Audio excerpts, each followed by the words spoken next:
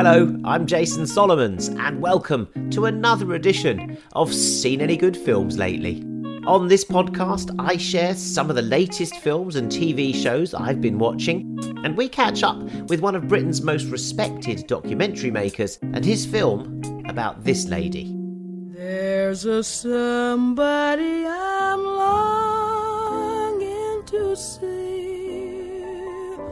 I hope that he turns out to be someone who'll watch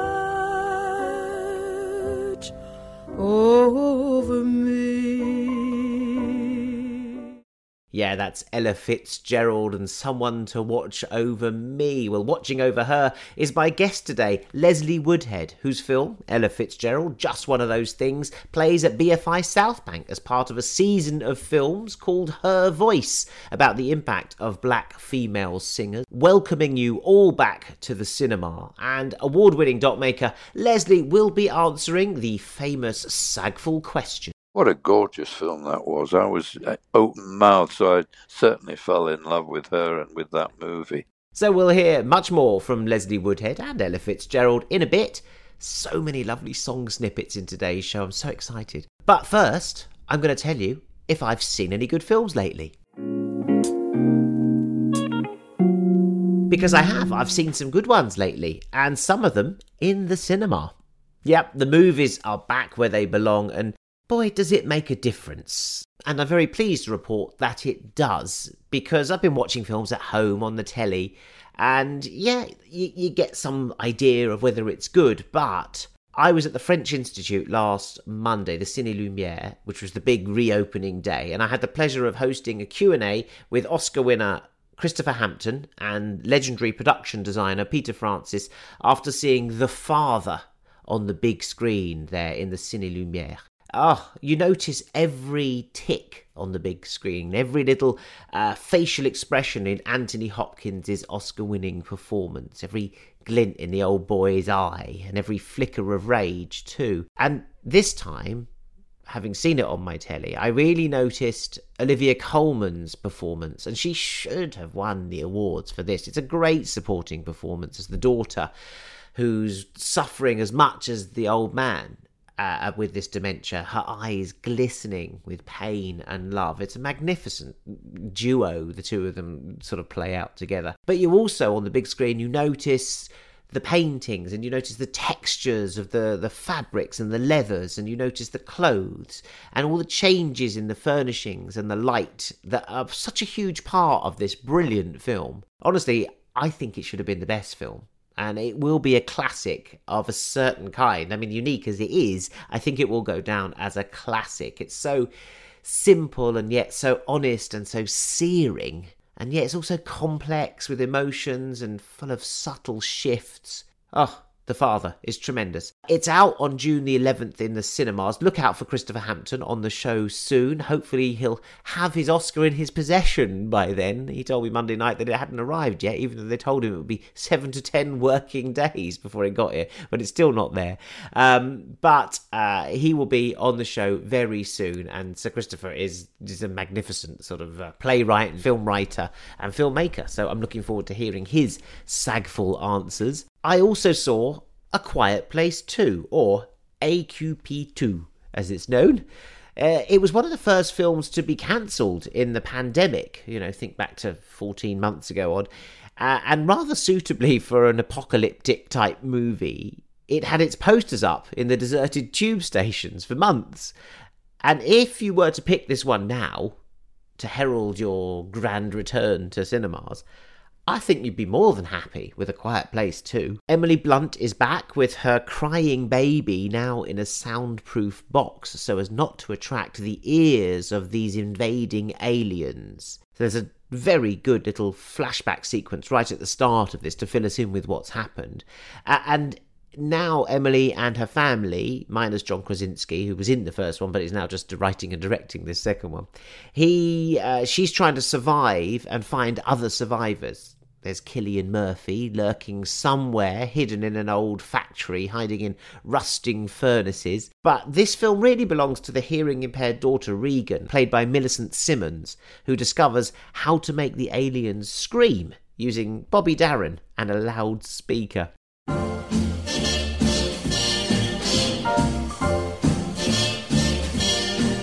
Somewhere beyond the sea, somewhere waiting for me,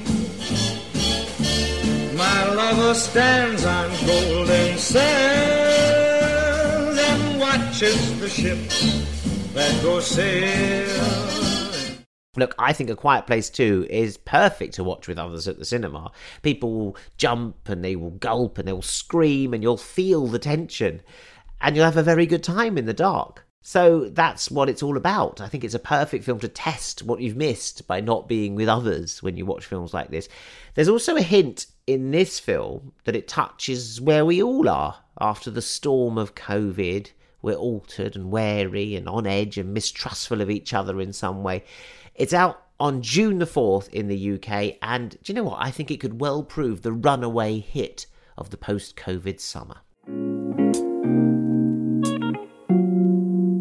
It was just one of those nights, just one of those fabulous flights, a trip to the moon on gossamer wings, just one of those things. Time for perfection, then. That's what I think when I think of Ella Fitzgerald. And she's the subject of the documentary Just One of Those Things, directed by my guest Leslie Woodhead.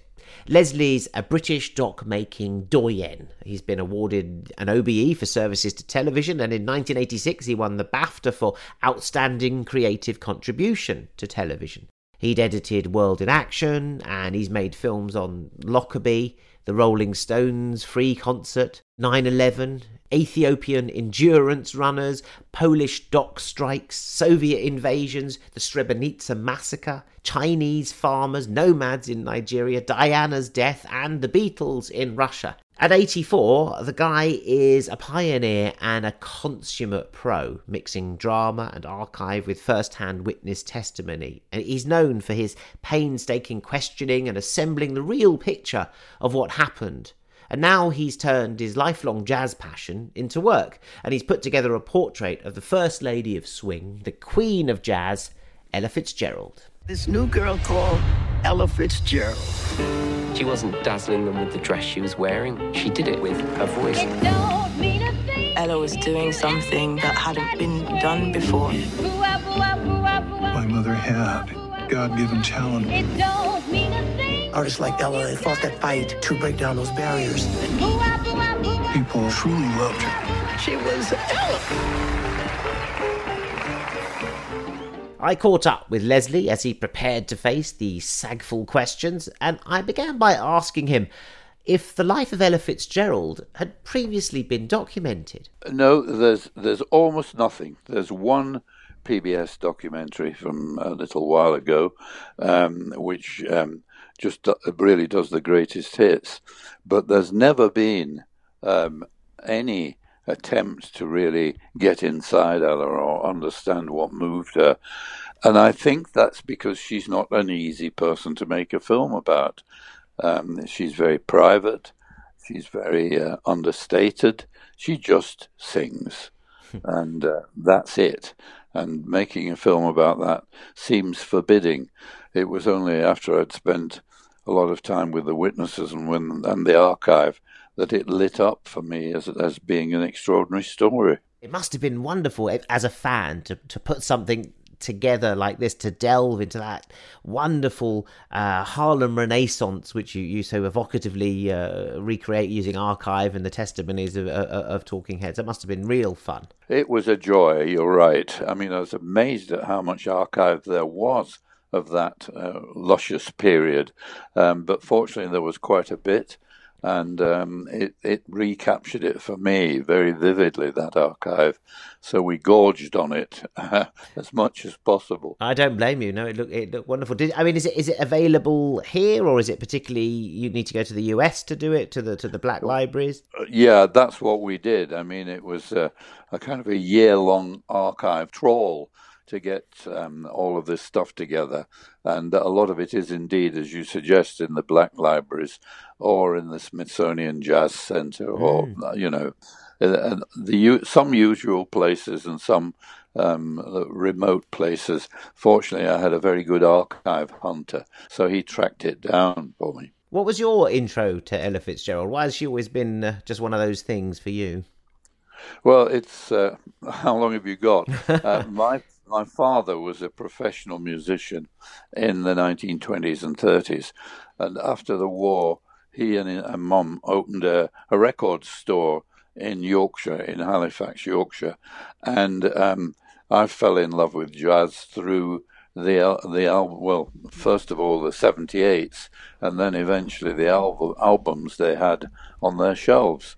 And that was I got lucky there. I was sitting in a treasure trove with all of that material. I mean, most of which I have to confess I stole. It's like a child in a sweet shop there, Absolutely. Literally. I'm going to take you back quite far in time, Leslie. Forgive me if I don't mean to be rude, but you're 84 now, is that right? 83. 83. So you just push me on a year. Well done. You've chalked up another run in my book. Do you remember the first film you saw at the cinema? I do, oddly enough. It's quite engraved in me, although I was only 4 years of age, and it was The Wizard of Oz. Oh, yeah. And I remember it particularly because I was so scared by the witch that I started yelling, and my mother had to carry me out of the cinema because everybody was getting fed up about this yelling child in the movie house. So, do you remember do you remember where it was? Which movie house? Yeah, it was in Glasgow, which is where I was growing up. I can't remember its name, but it was an okay, nothing in particular cinema. But of course, The Wizard of Oz, I think it was a brand new film at the time. Well, it was made in 1939, wasn't it? So 39, I thought. So yeah, well, you were two. I was 2 then, but it wouldn't have reached Glasgow until the early 40s. Yeah. So it was pretty hot off the press when I saw it, and my parents obviously thought I ought really to see this, especially it was a sort of childhood fantasy movie, but it scared the wits out of me. So I wasn't the ideal. That's why it's sealed in my memory. Have you since seen the end of it? In case you just don't know what happens. Oh yeah, I have, to spoil it for you. Yeah. No, I've sampled it. I've seen the whole thing, and I was always fascinated by it actually because it comes at a point in American social history, which is always intrigued me. I mean, that period just before World War II and into World War II, it's fascinating that film sort of cut through as it did, and I guess for many people, its themes of going home to wherever she was from, Kansas. That's right. All of that was very resonant once the war had started. Yeah, of course. And the colour of it, all the sort of, the colour and the mystery. It's amazing to have someone on the show who's seen it, the first run, Wizard of Oz, and I think that's terrific. But that's why I checked that you'd seen the end of it, because not that long ago I was talking, we had a dinner party and I was talking about, and I said something, it's just like in the Wizard of Oz when, you pull back the curtain and it's just a little old man, the smoke and mirrors. And a woman at the party said, what do you mean? And I said, well, the Wizard of Oz, it's just the wizard working it. She went, what do you mean? I didn't, what? And I said, well, Denise, you must know the Wizard of Oz. She says, well, but I've always been so scared of the flying monkeys.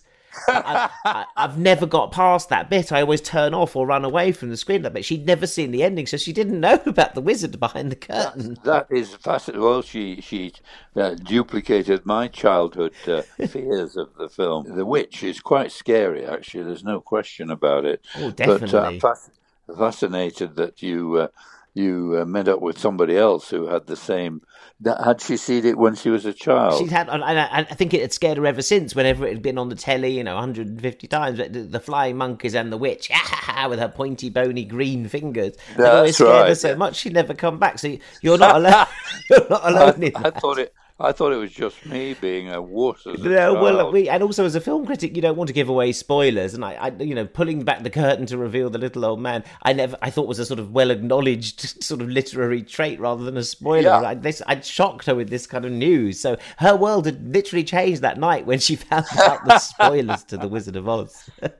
Yeah, I mean, it's a period in cinema I'm really interested in because 39 is the most extraordinary year. On the verge of war. There are several. I mean, I'm trying to remember what I think. It's hailed as the greatest year. Stagecoach. I think Gone with the Wind is 1939. That's right, Gone with the Wind. My God, what a year! And that's Hollywood in its prime at that point. I mean, really extraordinary. That luscious Technicolor. It's an astonishing year. Well, America wasn't yet in the war, but it was on the verge of it. You went on to have a fantastic career in TV and TV documentary making, especially at Granada and World and Action, but also the films that you've made afterwards. How far is cinema an influence on what you then did, or was it very much separate to you? Because documentaries in 1939 were not what they were when you got hold of them. No, they were not. They were pretty. They were pretty stiff and limited by the technology, actually. No, for me, of course, I watched the movies of my time when I began to work in television, and that was a pretty rich time for movies with the 60s and 70s. It's one of the richest times. But I also remember the most influential film I saw. In terms of my documentary experience, a man came to Granada to show us a new film he'd been involved with. I'll never forgotten it. It's a film that you may never have heard of and certainly not have seen, about John Kennedy's first electoral effort, and it's called Primary. And it's in the Wisconsin primary election leading up to the election at that time. Now, what's interesting about Primary and what hypnotized and really did change my life was that it was an early effort of American cinema verite. And then the guy who brought it to show us at Granada had been one of the cameramen on Primary. And I was completely blown away by the film. I mean, if you're still fighting your way for a sense of what documentary might be, and if you've been familiar with the fairly clunky things that are being done in the 50s and 60s, this was astonishing. The film was made by a famous documentarian, D.A. Pennebaker. Yes, it was one of his sort of touchstone films for many documentary students. Yeah, and he's a man who went on to make music docs like Monterey and many, and Don't Look Back with Bob Dylan. So I met Pennebaker before he died. He was a sweet man, and he still had the camera with which he shot Primary on a shelf in his chaotic office. And for me, it was like a holy relic seeing this thing. What they did, Penny and his friends, was to actually make their own camera. They were frustrated by the fact that while you could wander around with the camera, you couldn't get synchronized sound. So they set about making a camera that would allow them to shoot visuals and record synchronized sound. Yes. Which they successfully managed to do. And it transformed everything about documentaries, basically, and became the kind of template for everything I've done since. That's extraordinary. I know Jean-Luc Godard was a big fan of Primary, so you're not alone in that one. And Pennebaker, of course, was the one that did the famous sequence of Bob Dylan with the Subterranean Homesick Blues, isn't it? With the cards. That's right, with the cards, yeah, in a back alley, I think in Soho in London. But that's thrilling that you that you're aware of Primary. Yes, I've never seen it, I have to say, but to have... Maybe you need a sense of how remarkable it is to fully enjoy it. I mean, watching the camera track behind Kennedy, and then he gets into a car and the camera goes with him into the car, and he gets out of the car and the camera follows him out of the car and into a big meeting. I mean, never had I seen anything like that or considered it remotely possible. So that was a life changer for me. It's a great dream, the dream of becoming President of the United States. This is the story of the primary process, as it is fought in any important state, in any election year, but seen close up, as there's never before been captured by the camera. The names could be Taft, Wilkie, Kefauver. This happens to be 1960, Wisconsin. Senator Hubert Humphrey of Minnesota against Massachusetts Senator John F. Kennedy. I don't know if you were a film fan. Did you have film posters on your wall?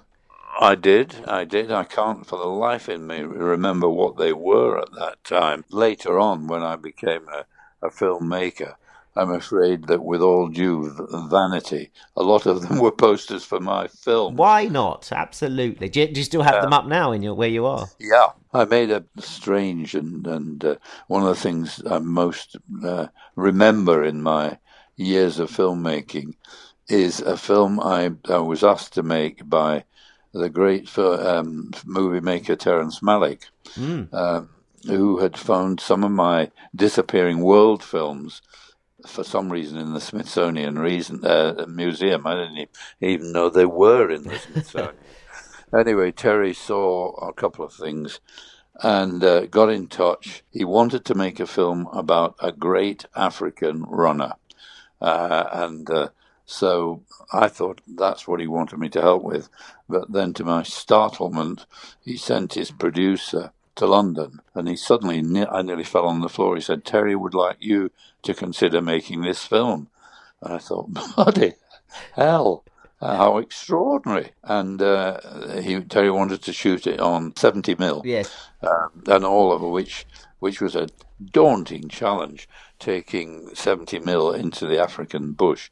But because we made a film with a great African runner called Haile Gebrselassie, who won the gold medal at the Atlanta Olympics. So we went with Haile back to his home village in the Rift Valley and to a degree reconstructed. I mean, his nephew played him when he was young. Haile played himself when he was a teenager onwards. His family all played bits of themselves. So it was some kind of drama doc made on location, shot by the great cinematographer Ivan Strasberg, and it went on forever. Well, it was called Endurance, wasn't it? It was called Endurance, indeed it was. I think I went back to LA to work on the edit with Terry and without Terry. 6 or 8 times. He would never let it go. It just rolled on. This must have been the period, Leslie, when Terrence Malick was a sort of famous recluse, that no one had seen him and he hadn't made films for ages and everyone was waiting for him, between Days of Heaven and The Thin Red Line. I think there was like the 30 years of reclusive Terrence Malick. No one could ever find him. And there he was with you, sitting in an edit room. I know, it's completely true, Jason. You are entirely right. He was coming to the end of his long, quiet period. We kind of hit it off, and I think for a while I was one of the few people on earth who had his home phone number. What he used to do, though, was say, "Ring me, I'll be in this phone box," which was, he lived near Austin, Texas, and he was indeed astonishingly hard to track down. I mean, I worked with him editing Endurance in Hollywood, and he was then cutting Thin Red Line, and he had obviously an office and a cutting room. He didn't even have his name on the door. He just didn't want anybody to break in on him. Did you ever ask him why that was? Because I've never quite understood. I mean, it's great to disappear and whatever and have an artistic crisis, or was he just too popular? Was he seen as the poet saviour of cinema? I couldn't understand why. He was seen as the poet saviour, and I fancy saw himself as a poet saviour.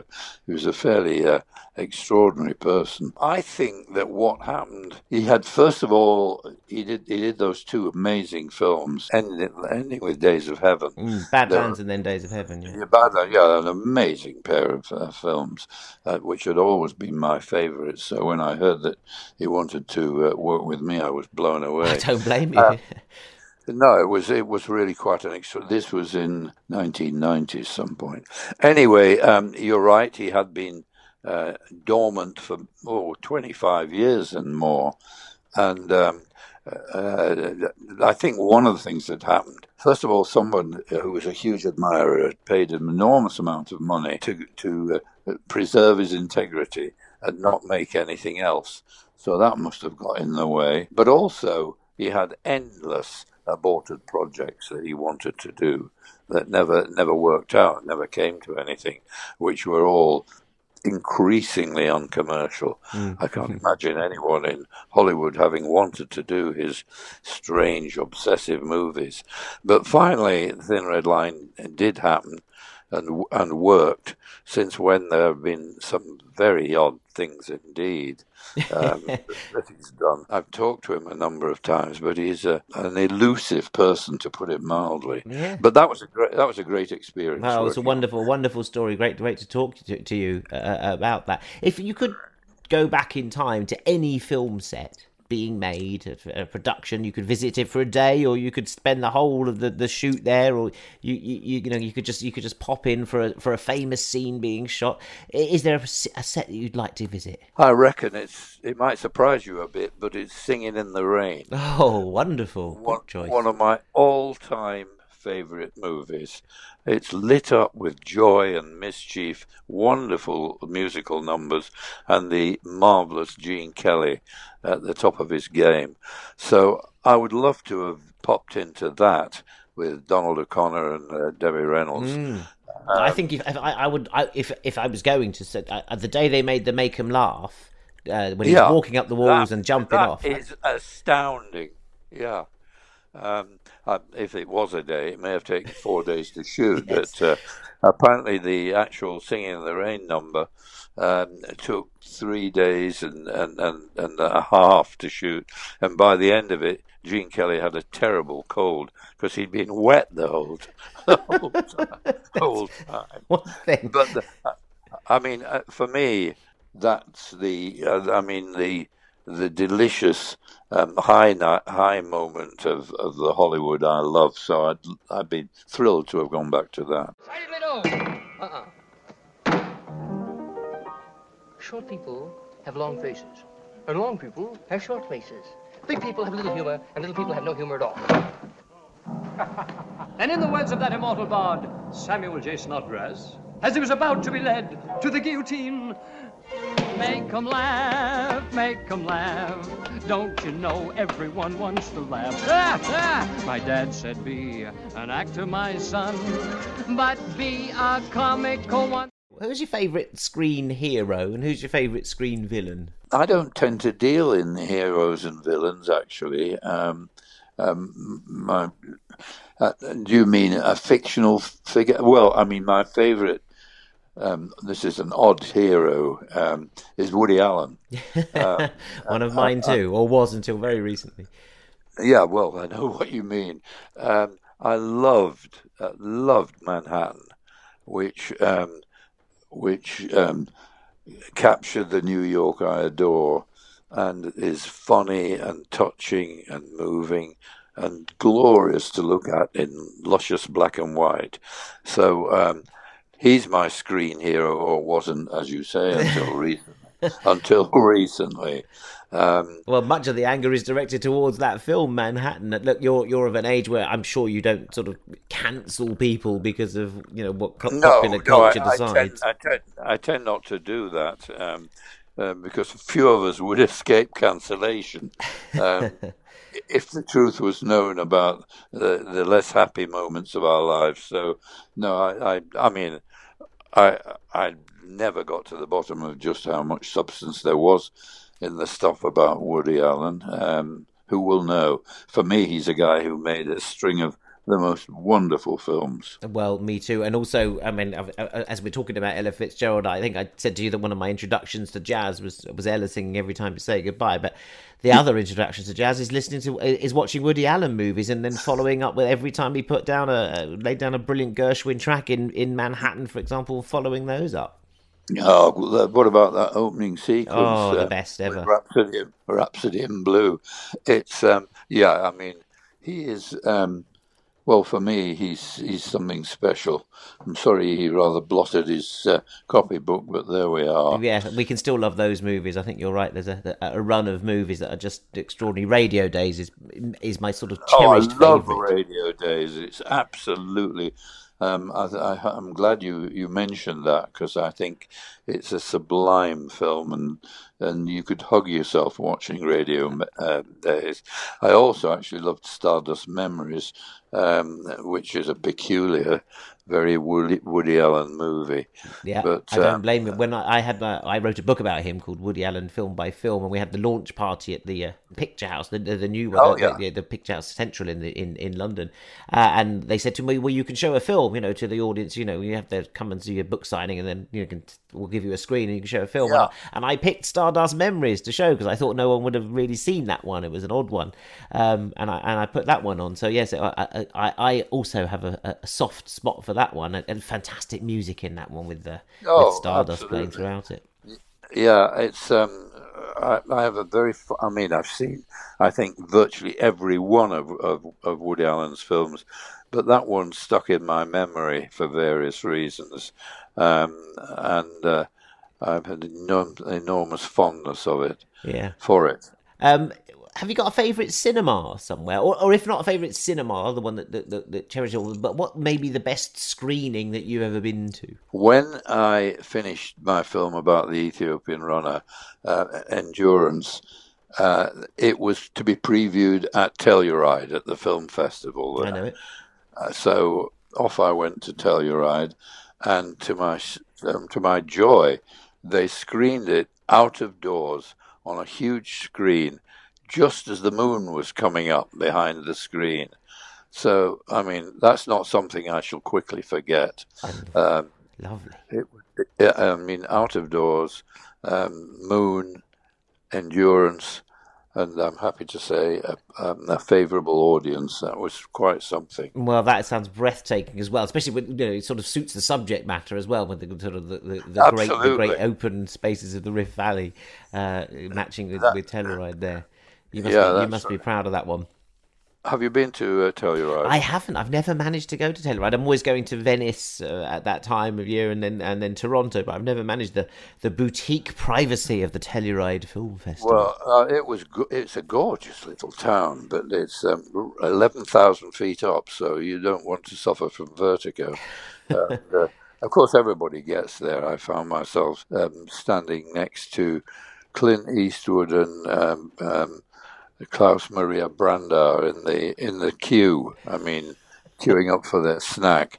So that I was pretty starstruck by that, I have to say. Yeah, I do love that we can still get starstruck. I mean, that sounds like an amazing location. But have you got a favourite film location that either you've seen on screen, immortalised there, or one that you've shot in yourself, having been so many places in the world to shoot? Well, I have a particular thing, and over the years, from the early 70s onwards, I've made a series of documentaries with a group of cattle herders in southern Ethiopia, called the Morsi. They live in a really tough place in the bottom right-hand corner of Ethiopia, hundreds of miles really from anywhere. I've been really fascinated by trying to film these guys who don't really have a grip of what I'm doing. Why would they?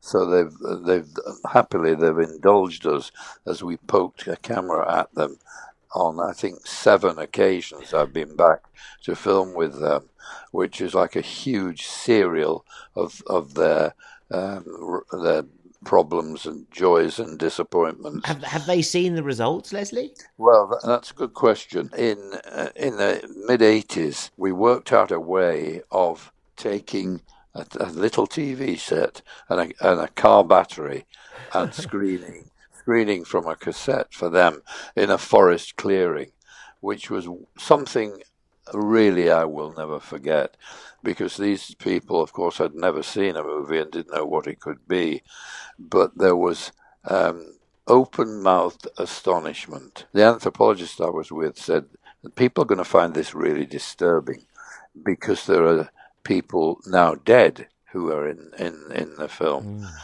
And he made an introduction saying, please don't be upset. You will see friends and parents walking in the screen, but it's okay. And if you want to get up and go, please do. Some people did, but most people stayed. And it was fascinating afterwards hearing what they said. And my favourite comment was from one of the tribesmen who said, "What's it for?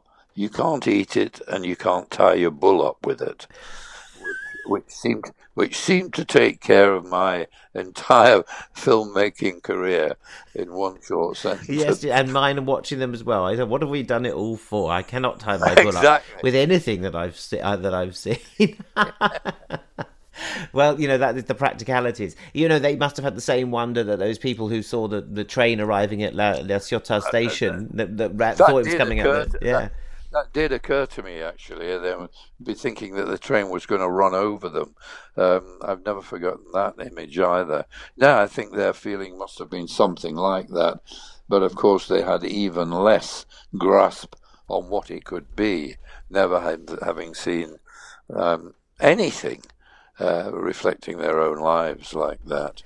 Anyway, I kept on revisiting the Morsi, as I said 7 times, and one of the reasons why I was very happy to make the film in Ethiopia with Terry Malick, because it was a place I knew how to operate, so that helped a lot. Yeah, wonderful to be able to preserve it and look back on it, Leslie. It's not been easy to get out somewhere like Ethiopia at the moment, I shouldn't imagine. Or it's not in great shape right now, actually, which saddens me a great deal.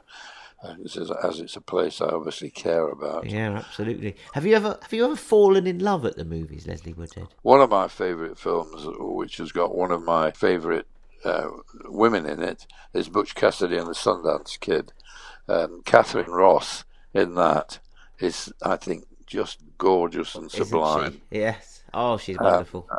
How she put up with those two prats, I do not know. Riding around on a bike.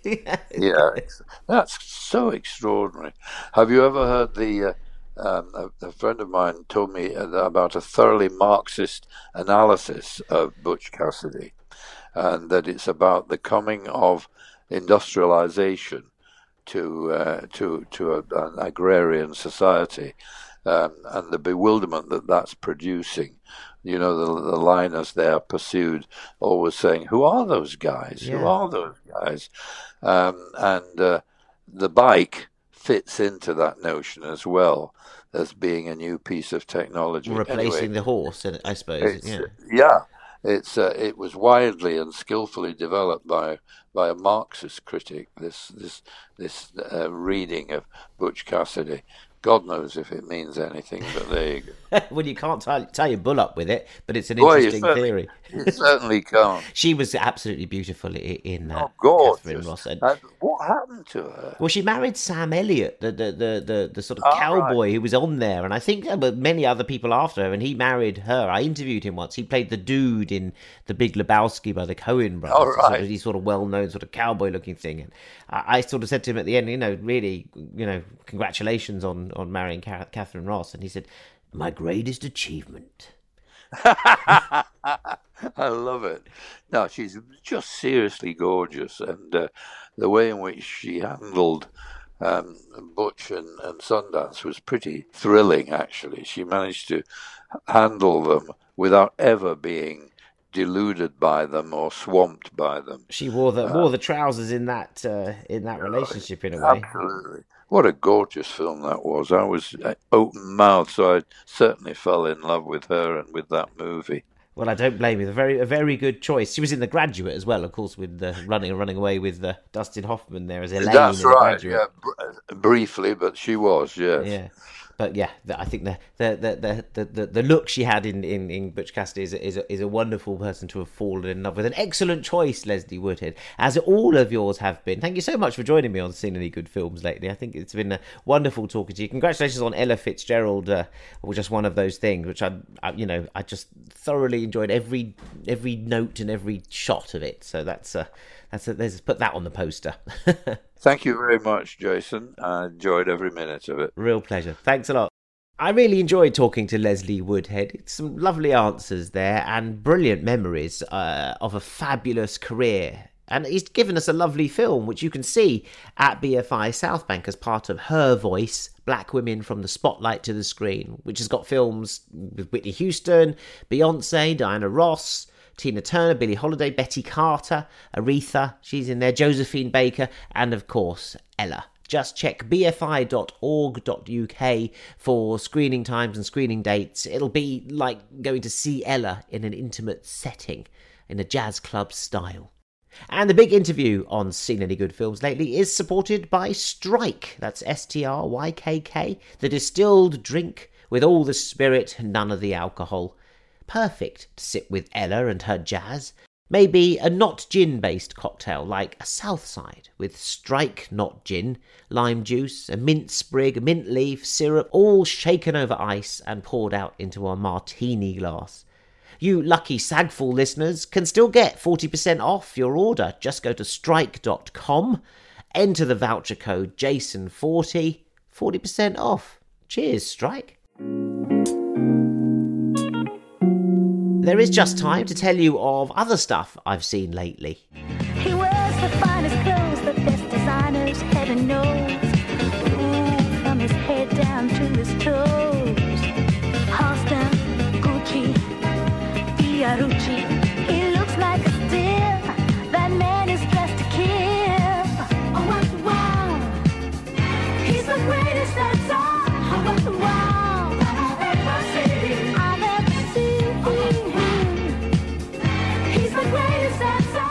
I'm really enjoying Ewan McGregor as Halston in the Netflix series, all the campy fun of yet another Ryan Murphy production, this time capturing the heady 70s of New York and the rise and fall of the fashion designer Halston.